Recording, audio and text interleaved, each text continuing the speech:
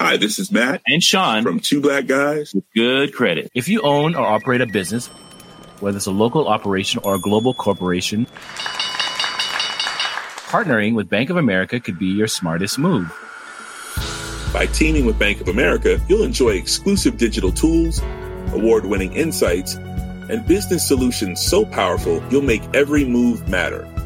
Position your business to capitalize on opportunity in a moment's notice. Visit bankofamerica.com/banking for business to learn more.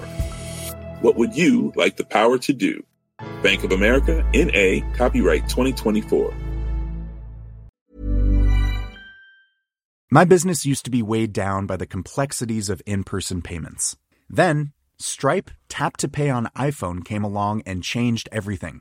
With Stripe, I streamlined my payment process effortlessly. No more juggling different methods. Just a simple tap on my iPhone and transactions are complete. What's truly remarkable is how Stripe caters to all my customers' preferences. Whether they're using cards, Apple Pay, or other digital wallets, Stripe ensures a smooth checkout experience every time. Setting up Stripe was a breeze, taking just minutes to get up and running. From local markets to global retailers, Stripe helped me expand my reach and grow my business with ease. To learn how Tap to Pay on iPhone and Stripe can help grow your revenue and reach, visit stripe.com/tapiphone. Coming up on Daily Tech News Show, why the Navy is moving away from touchscreens, why Chrome's incognito mode still can be detected, and using a bog to create electricity.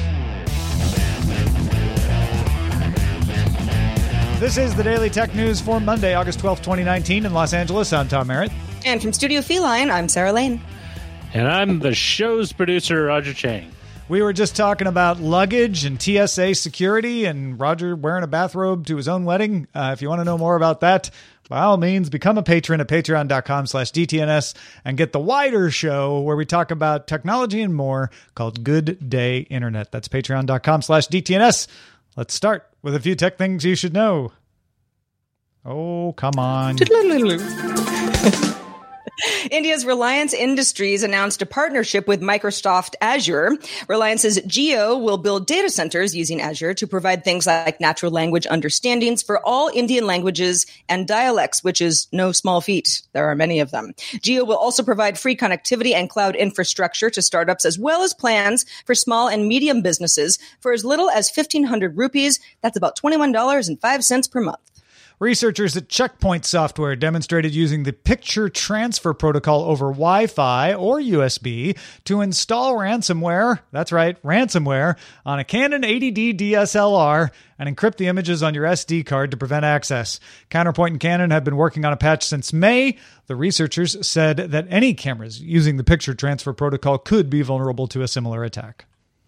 After Tyler Blevins, a.k.a. Ninja, left Twitch to move to Mixer, Twitch was using his old Twitch channel to promote other Fortnite players on Twitch.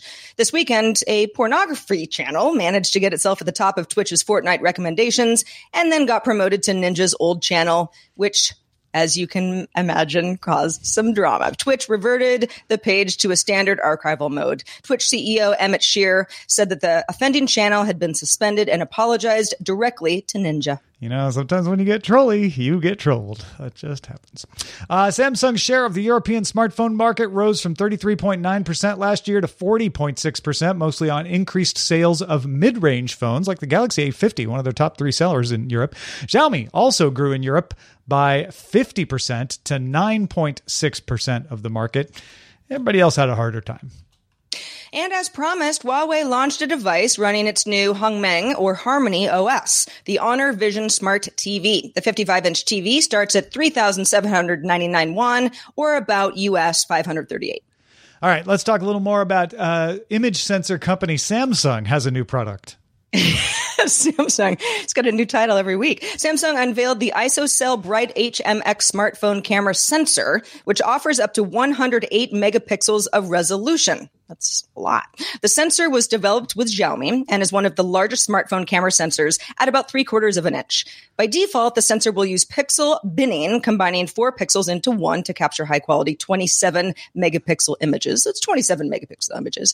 This helps with low-light performance. The sensor also has Smart ISO, which adjusts the ISO levels to compensate for bright or dim environments. The sensor is also capable of capturing 6K video at 30 frames per second, and production of the new sensor is expected to begin this month. Yeah, 108 megapixels is going to be in all the headlines, but the fact that you're getting better low light and light sensitive performance from the pixels being used to create a 27 megapixel image is, I think, going to have more of an impact if you get a phone with this sensor in it. It'll be interesting to see if that Smart ISO post-processing ends up being as good as it looks, but that could be pretty helpful as well. Coming at this from the positive end, you're like, hey, this is a really big sensor for a smartphone, which can do some pretty high quality image capture. But Roger, when you compare this to actual camera sensors, not that impressive, is it?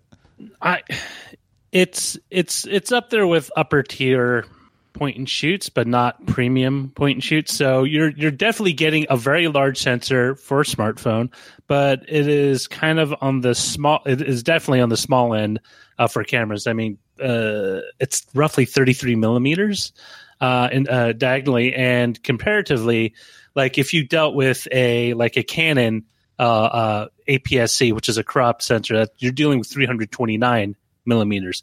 So you might be asking, well, what's the big deal? The big deal is that in order to get more sensitivity without having a lot of noise, that kind of grain artifacting that you get with your picture, you need a larger sensor, or you need to turn into a lot of post-processing or software processed to kind of eliminate a lot of that noise in the image before it gets to you, the end user. So not every phone is going to be able to take advantage of this large of a sensor, or is going to want to based on its design. But it would improve the quality of pictures in a lot of smartphones, no? Yeah, definitely. And, it depends on how it's implemented, but it does have the great potential to improve, the shots that you take with your phone when you're, for a night on the town, or if you're at a special occasion, or you just pull it out because you see something really awesome. But again, I think a lot of the feature set will be in the post-processing of the image. Well, and that's why they made such a big deal about that Smart ISO being built in. That means, Huawei does a lot of post-processing, so does Android, so does the iPhone. But having it built in on the sensor, takes a little bit of the pressure off. It takes the pressure off, but it also guarantees, at least ideally, it should guarantee you the same image quality, regardless of what manufacturer implements that phone, that camera in the phone. Somebody who I used to really be into digital cameras before our phones were all our digital cameras. I remember when 16 megapixels was like, whoa, that is so cool. Like that's and it's so small. And there are so many proprietary names for cool sensors. The size is size and megapixels are megapixels, but I can't be the only one who at this point is like, if it takes good pictures in low light, great. Yeah. And that's what they're aiming at. They're aiming for the consumer who doesn't want to think about specs, who doesn't want to think about, how many lumens I can get, how dark it. They just want to be able to press the button. They get a picture that they can share with friends and family. Say, hey, look, we have a birthday photo with grandma, at the night at Chevy's or Chi-Chi's went out of business. Pick your favorite restaurant that your family hangs out at. And that's all they care about. And if it does that, they're happy. All right, folks, touch screens away. And by away, I mean away from our boats. The U.S. Navy announced it will revert destroyers from touch screens to mechanical throttle and helm control systems over the next 18 to 24 months. This is because a crash off the coast of Singapore between a Liberian oil tanker and the USS John S. McCain on August 21st, 2017, killed 10 sailors and injured 48, and a comprehensive review by the Navy found that the crew had placed the touchscreens on that destroyer in backup manual mode, removing computer-assisted help, because it gave them a, quote, more direct form of communication between steering and the SSC, the touchscreen console. It also meant, however, that any crew member at another station could take over steering, causing control to shift, in this case, from the lee helm to aft steering to the helm and back to the aft steering.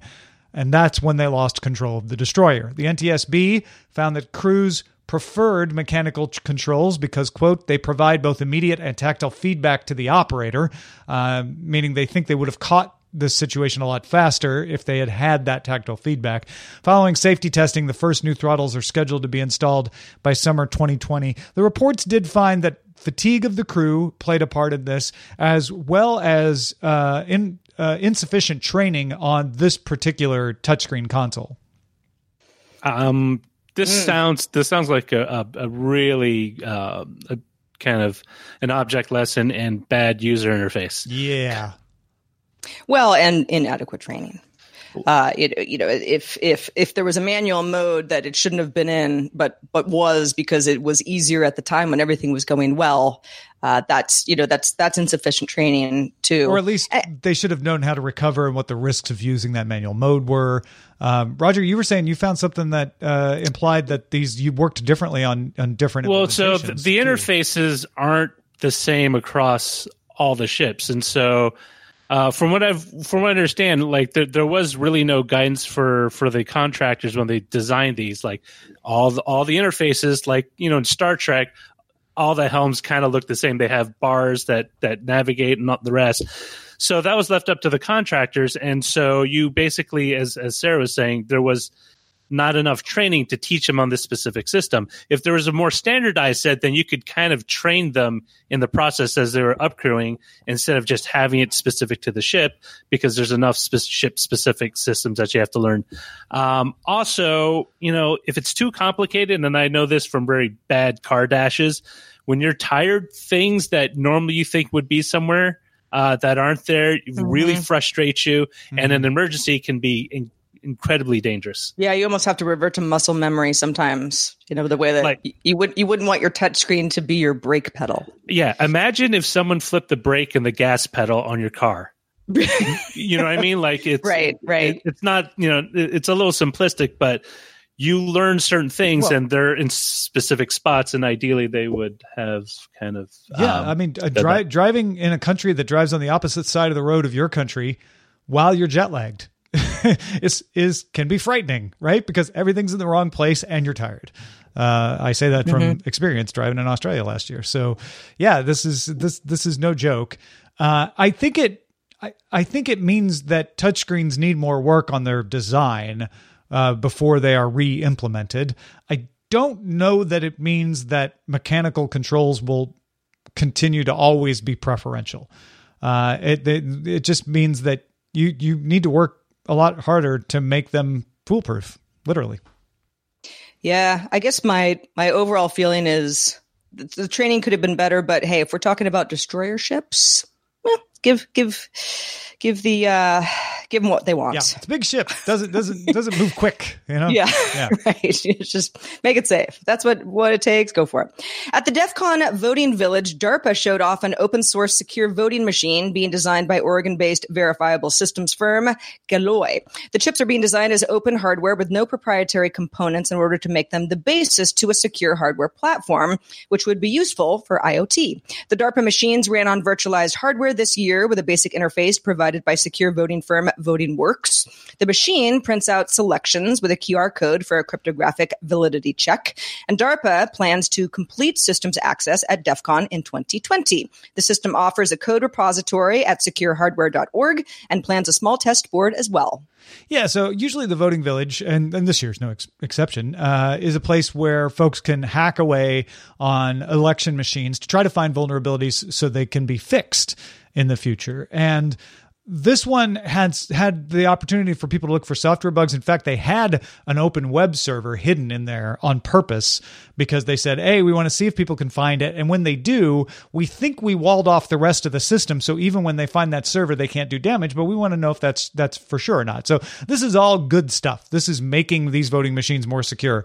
I think even beyond that, the idea of having a platform that is getting this kind of treatment and this kind of focus in the Voting Village, but could also provide more secure hardware for Internet of Things.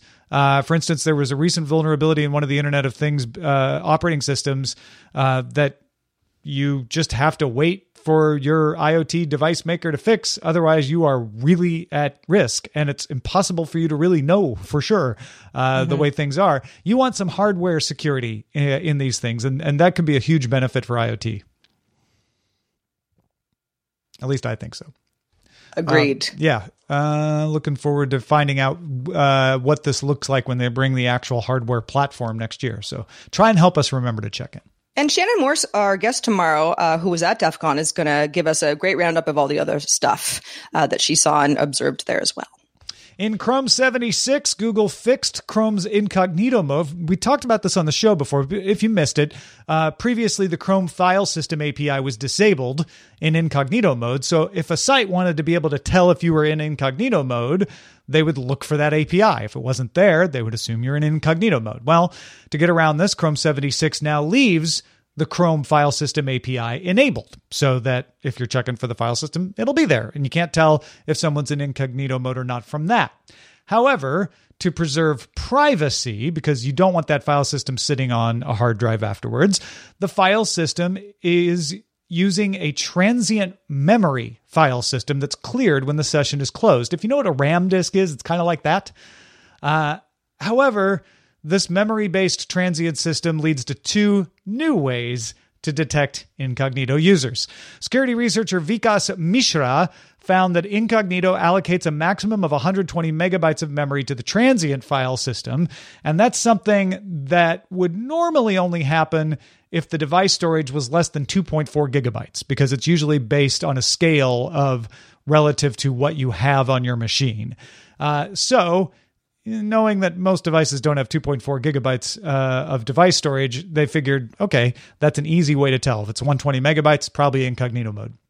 Another method discovered by researcher Jesse Lee measures the speed of writing to the file system, because writing to a transient file system in memory is a lot faster than writing to a hard drive. That's why RAM disks are so cool, because you can write and read from them real fast. Microsoft Edge developer Eric Lawrence notes the New York Times seems to already be using Mishra's code that detects the 120 megabyte file to detect incognito. You can see it in the code inspector. Google told Bleeping Computer it will, quote, work to remedy any other current or future means of incognito mode detection. And I'm sure the New York Times and others with paywalls will work to immediately figure out a new way to tell if you're in incognito mode. Yeah, I mean, you mentioned paywalls. That's the main reason that a publisher or anybody running a site would care whether you're in incognito mode or not, right? Yeah, for sure. I mean, there's all kinds of other like nefarious reasons that people targeting you might have if they want to build up a dossier of your illicit activities that you're putting in incognito mode, I guess. But yeah, the most common reason that you're gonna run into this is trying to get around a paywall. So it's not necessarily the best, most ethical reason, but there's the principle of when you're in incognito mode, you don't want anybody to be able to tell that. That's part of the reason you're using incognito mode. You're incognito, supposedly. It's supposed to protect your privacy from anything out there, good or bad, right? That's kind of the point of it. So this is difficult because, yes, it's unethical to use it to get around a paywall, but it also is meant to protect you from legitimate threats. And right now, there are two ways to get around that. I know folks who are incognito mode 100% of the time. Yeah, just because they're like, yeah, I don't need any. Like, if it's an option, why wouldn't I just always use it? Yeah, exactly. You know, it's not 100% foolproof, but why not? It's right there. It's just a little switch. It'll make your life a little less practical because you know there's certain things that make life easier when a website knows who you are and can set cookies and all that sort of thing. But if that, it's an option for a reason. Yeah, exactly. Sony announced an updated version of its XAV-AX5000, which is an in-car receiver. This one lets drivers at a 9.95-inch floating touchscreen display. It doesn't actually float, but it can be adjusted. It needs a single DIN to install. DIN refers to about a 2-inch by 8-inch opening that radios fit into. So the opening needs to be a lot smaller than what the screen will actually be. It kind of floats out in front of it. Okay. Yeah, exactly. It's sort of like a TV mount that can tilt and and go up and down. The display can tilt and adjust the height and depth. It features support for CarPlay and Android Auto through USB, hands-free voice control, Bluetooth connectivity, and in future updates will support Abalta's WebLink platform as well. The display will be available in the US in December for $600. That's a pretty penny, but it's cheaper than some of the comparable models of these sorts of things. On the car front, Bosch is developing 3D imaging to future versions of its in-car digital displays using passive 3D tech that won't require you to wear glasses or require you as a driver to look from one specific spot. So it's not tracking your eyesight, basically, which is actually extremely cool. You don't have to like lean down and look. Oh, now I see the 3D, right? Yeah. Right. Where with my own car, I've got a heads-up display. But if I deviate from where my car seat is just a little bit, I can't see my miles per hour. So it's all very well. There have been some TVs with glasses-free 3D where it's like you have to sit right in front of it, otherwise it doesn't work. Exactly. So alerts, navigation, parking cameras can all take advantage of this technology when it is available, and we don't have any word on consumer availability at this time. This kind of reminds me of that story you did a couple of weeks ago about how a lot of accidents involving automobiles, drivers and their phone wasn't because there was the phone usage, just because they were taking their eyes off the road. And if you can implement a system that kept people's eyeballs straight forward and still be able to alert them, that would be great, because a lot of touchscreens still require you to crank your head over, and then you got to mess with it a little bit with your hand in order to get to where you want. And that takes what this 3D display does, though? Well, I mean, because it's still down in the dash to your right. But the way I understood it is that when you looked at it, it wasn't. You didn't need. You being 3D, you would be able to see it slightly. Not. You didn't have to cant your head. Maybe I'm misunderstanding the story then, because I thought it was designed so that it could present the 3D projection a little bit. Yeah, it's not like a heads-up display. I think. I think what's good about it is you don't have to point your head in the right direction to see the 3D, right? And so that's right. That's right. Okay, so when so it can do some 3D stuff, and you don't have to like position yourself to see it, but you're still looking down. It's not in your field of vision. It's like, okay, so my heads-up display there's some customization, but it's like I got my miles per hour, and it'll also flash things like school crossing signs. Just if I'm not aware that there's a school coming up, it's like 25 miles per hour, tops. But that's something that I can only see in one place. I could be like briefly looking at, my passenger side rearview mirror, and I could see that alert because that's where I'm looking at that particular moment. Yeah, that's pretty cool. Well, the 3D display doesn't do that, does it? I think it just points right from your console down to your right if I'm looking at this display properly. Well, no. I mean, that's the whole point, is that you don't have to be looking in one specific place. Well, no. That means I don't have to be the 3D I can see the 3D on the screen from any angle. It doesn't mean that the 3D shows up anywhere I look. Oh man, really? Yeah. Oh, sorry. Yeah. Thought it was a little cooler than it was. Cool, this is so cool. It can do things like, show you the map that you're looking at in 3D so that you can see clearly, like, oh, it's not this turn, it's the next one. Stuff like that. Yeah. Well, and part of the stuff, I think part of what's throwing off is because some of the photos actually show the dash, like the instrument dash, and not just the screen is also being 3D. Yeah, I guess you could put it in the rearview mirror. You could put it in a heads-up display, and it would be a little nicer and pop out to you. I mean, it's better than one of those paintings where you actually had to stare at it for a couple of seconds to actually see the effect. But I think 3D is more than just. You can set up a system of alerts where, depending on how 3D it is, it's more important and less important. Easier to catch your attention. They also say parking cameras could give you a more accurate 3D view as you're backing into a space, that kind of stuff. So yeah, the 3D stuff is interesting. That probably not as practical or as everyday interesting as the Sony thing, where you can get an aftermarket.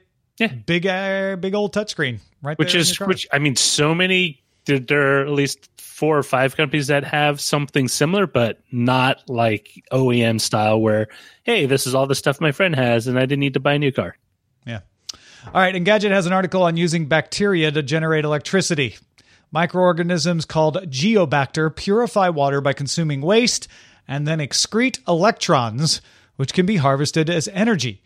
Geobacter grow in mud, and biologist, designer, and artist Teresa Van Dongen found a very well-thriving ecosystem of Geobacter in a water-filled bomb crater in the Dutch countryside and has created an installation called Mudwell.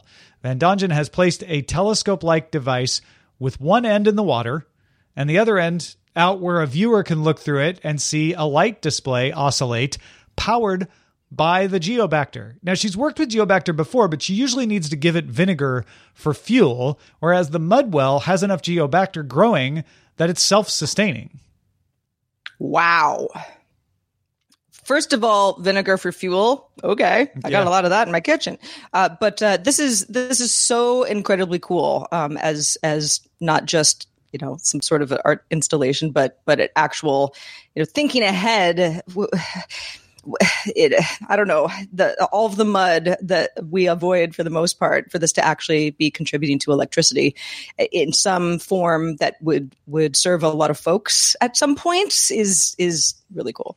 Yeah, I love this idea that an art institute, it's being funded as an art installation, is bringing to light, the idea that, hey, you know what? We've known that Geobacter exists and we've known that they provide a little bit of power, but we've never really seen it at scale. And she has worked with it enough that she's like, this is the biggest electrical output of any Geobacter I've ever worked with. The fact that I don't have to give it any fuel, it means that it's self-sustaining. And it, granted, I don't know how practical it is to go around and, dig out bomb crater size holes and fill them up with water, hoping a bog of Geobacter, trying to see to what Geobacter is.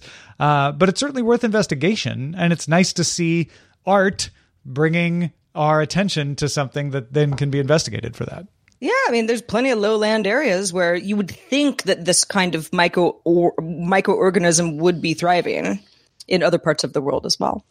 Yeah, and we're always looking for new battery tech too, right? Like, who knows if maybe after some more research is applied to Geobacter, and I'm not trying to imply that there isn't a lot of research on Geobacter going on right now, but maybe if it gets a few more eyes on it, we start to figure out and how to make biological batteries, and then suddenly those battery issues we have with lithium-ion batteries, which we've been stuck with for decades now, finally gets replaced. Maybe not. Maybe this isn't it either, but I'm always fascinated by that. And if nothing else, it's a way to show that there are a lot more power sources out there to be explored than just the typical solar, coal, oil, etc. Mm-hmm. And wind. I don't know if this is going to work for me though. We don't get enough water. I'll probably have to stick with solar here. Yeah, we don't have enough bogs in LA. We're bog deficient. Yes, we are. Well, folks, if you want to get all the tech headlines each day in about 5 minutes, be sure to subscribe to dailytechheadlines.com. Hi, this is Matt and Sean from Two Black Guys with Good Credit. If you own or operate a business, whether it's a local operation or a global corporation, partnering with Bank of America could be your smartest move. By teaming with Bank of America, you'll enjoy exclusive digital tools, award-winning insights, and business solutions so powerful, you'll make every move matter.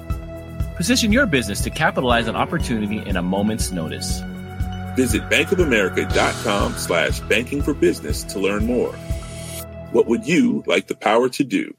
Bank of America, N.A., copyright 2024. The Claude 3 model family from Anthropic is your one-stop shop for enterprise AI. With models at every point on the price-performance curve, you no longer have to make trade-offs between intelligence, speed, and cost. Claude 3 Opus sets new industry benchmarks for intelligence. Sonnet strikes the perfect balance between skills and speed. And Haiku is the fastest and lowest cost model in the market, perfectly designed for high-volume, high-speed use cases. Join the thousands of enterprises who trust Anthropic to keep them at the frontier. Visit anthropic.com/Claude today. My business used to be weighed down by the complexities of in-person payments. Then, Stripe Tap to Pay on iPhone came along and changed everything. With Stripe, I streamlined my payment process effortlessly. No more juggling different methods. Just a simple tap on my iPhone and transactions are complete. What's truly remarkable is how Stripe caters to all my customers' preferences. Whether they're using cards, Apple Pay, or other digital wallets, Stripe ensures a smooth checkout experience every time. Setting up Stripe was a breeze, taking just minutes to get up and running. From local markets to global retailers, Stripe helped me expand my reach and grow my business with ease. To learn how Tap to Pay on iPhone and Stripe can help grow your revenue and reach, visit stripe.com/tapiphone. Hey, thanks to everybody who participates in our subreddit. You help us choose our stories every day. Keep it up. Submit stories and vote on them at dailytechnewsshow.reddit.com. We're also on Facebook. Join our group if you haven't already. Facebook.com/groups/dailytechnewsshow. All right, let's move on to Chris Christensen. The amateur traveler has some fairly big news for those of us who fly Southwest and also like a good deal. This is Chris Christensen from Amateur Traveler with another Tech in Travel Minute.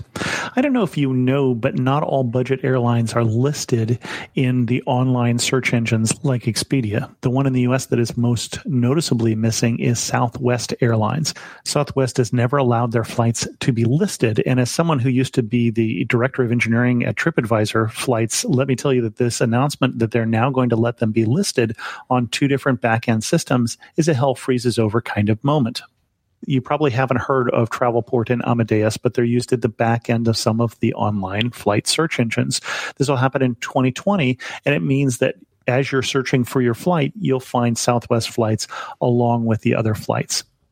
And that will give you a better booking experience. I'm Chris Christensen from Amateur Traveler. Yeah, I mean, back in the day, every flight search I did was Travelocity everything and then Southwest. Yeah. Yeah. And then it was Expedia and Southwest, or Kayak and Southwest, whatever I was using at the time, right?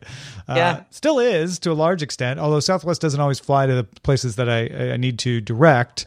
And I like to, as I get older, put a little more emphasis on the direct flight. But this is great to know. This is like you said, is a hell freezes over minute, right?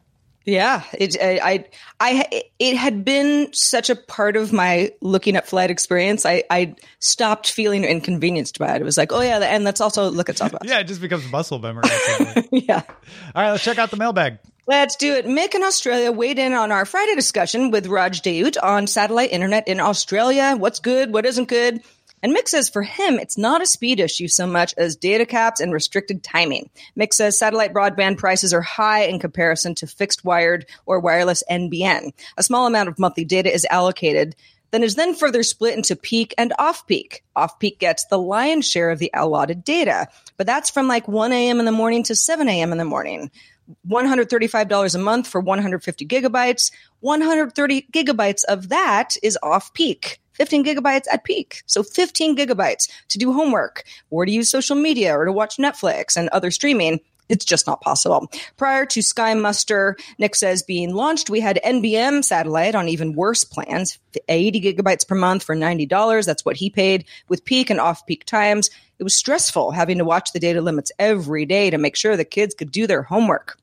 Prior to that, Australia had what was called ABG, Australian Broadband Guarantee, again, satellite-based, and only about 30 gigabytes per month for $80.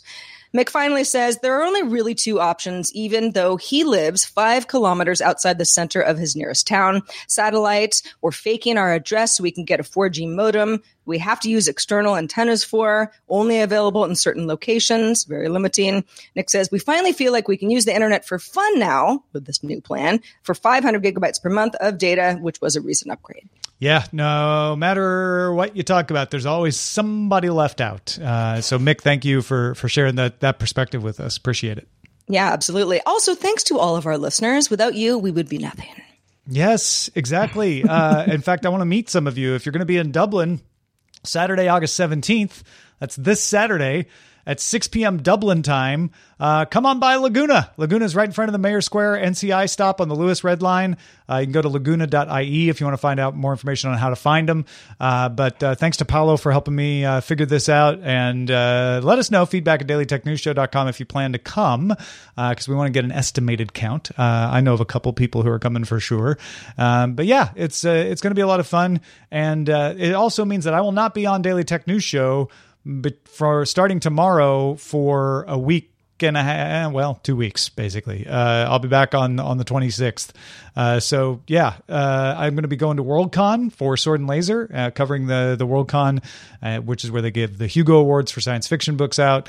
And then I'm taking a little vacation, and then I'm coming back. So do come meet me in Dublin again, Saturday, August 17th at 6 p.m. And everybody else, like Sarah said, thank you for supporting us. We have a very small independent operation here, but we're able to do bigger and bigger things, like those bonus episodes we did this weekend about Amazon Ring and their issues, about Libra and the reality behind it, because you are our bosses, and you were the people we're answerable to. So if that makes sense to you, come and support us at patreon.com/DTNS. If you're excited for Sarah and Roger and all our fabulous contributors to keep the ship afloat while Tom is on vacation and doing his meetups, well, write us. Our email address is feedback@dailytechnewsshow.com. We're also live Monday through Friday at 4:30 p.m. Eastern, 2030 UTC. Find out more at dailytechnewsshow.com/live. Back tomorrow will be Shannon Morse with them. I'll talk to you on the 26th.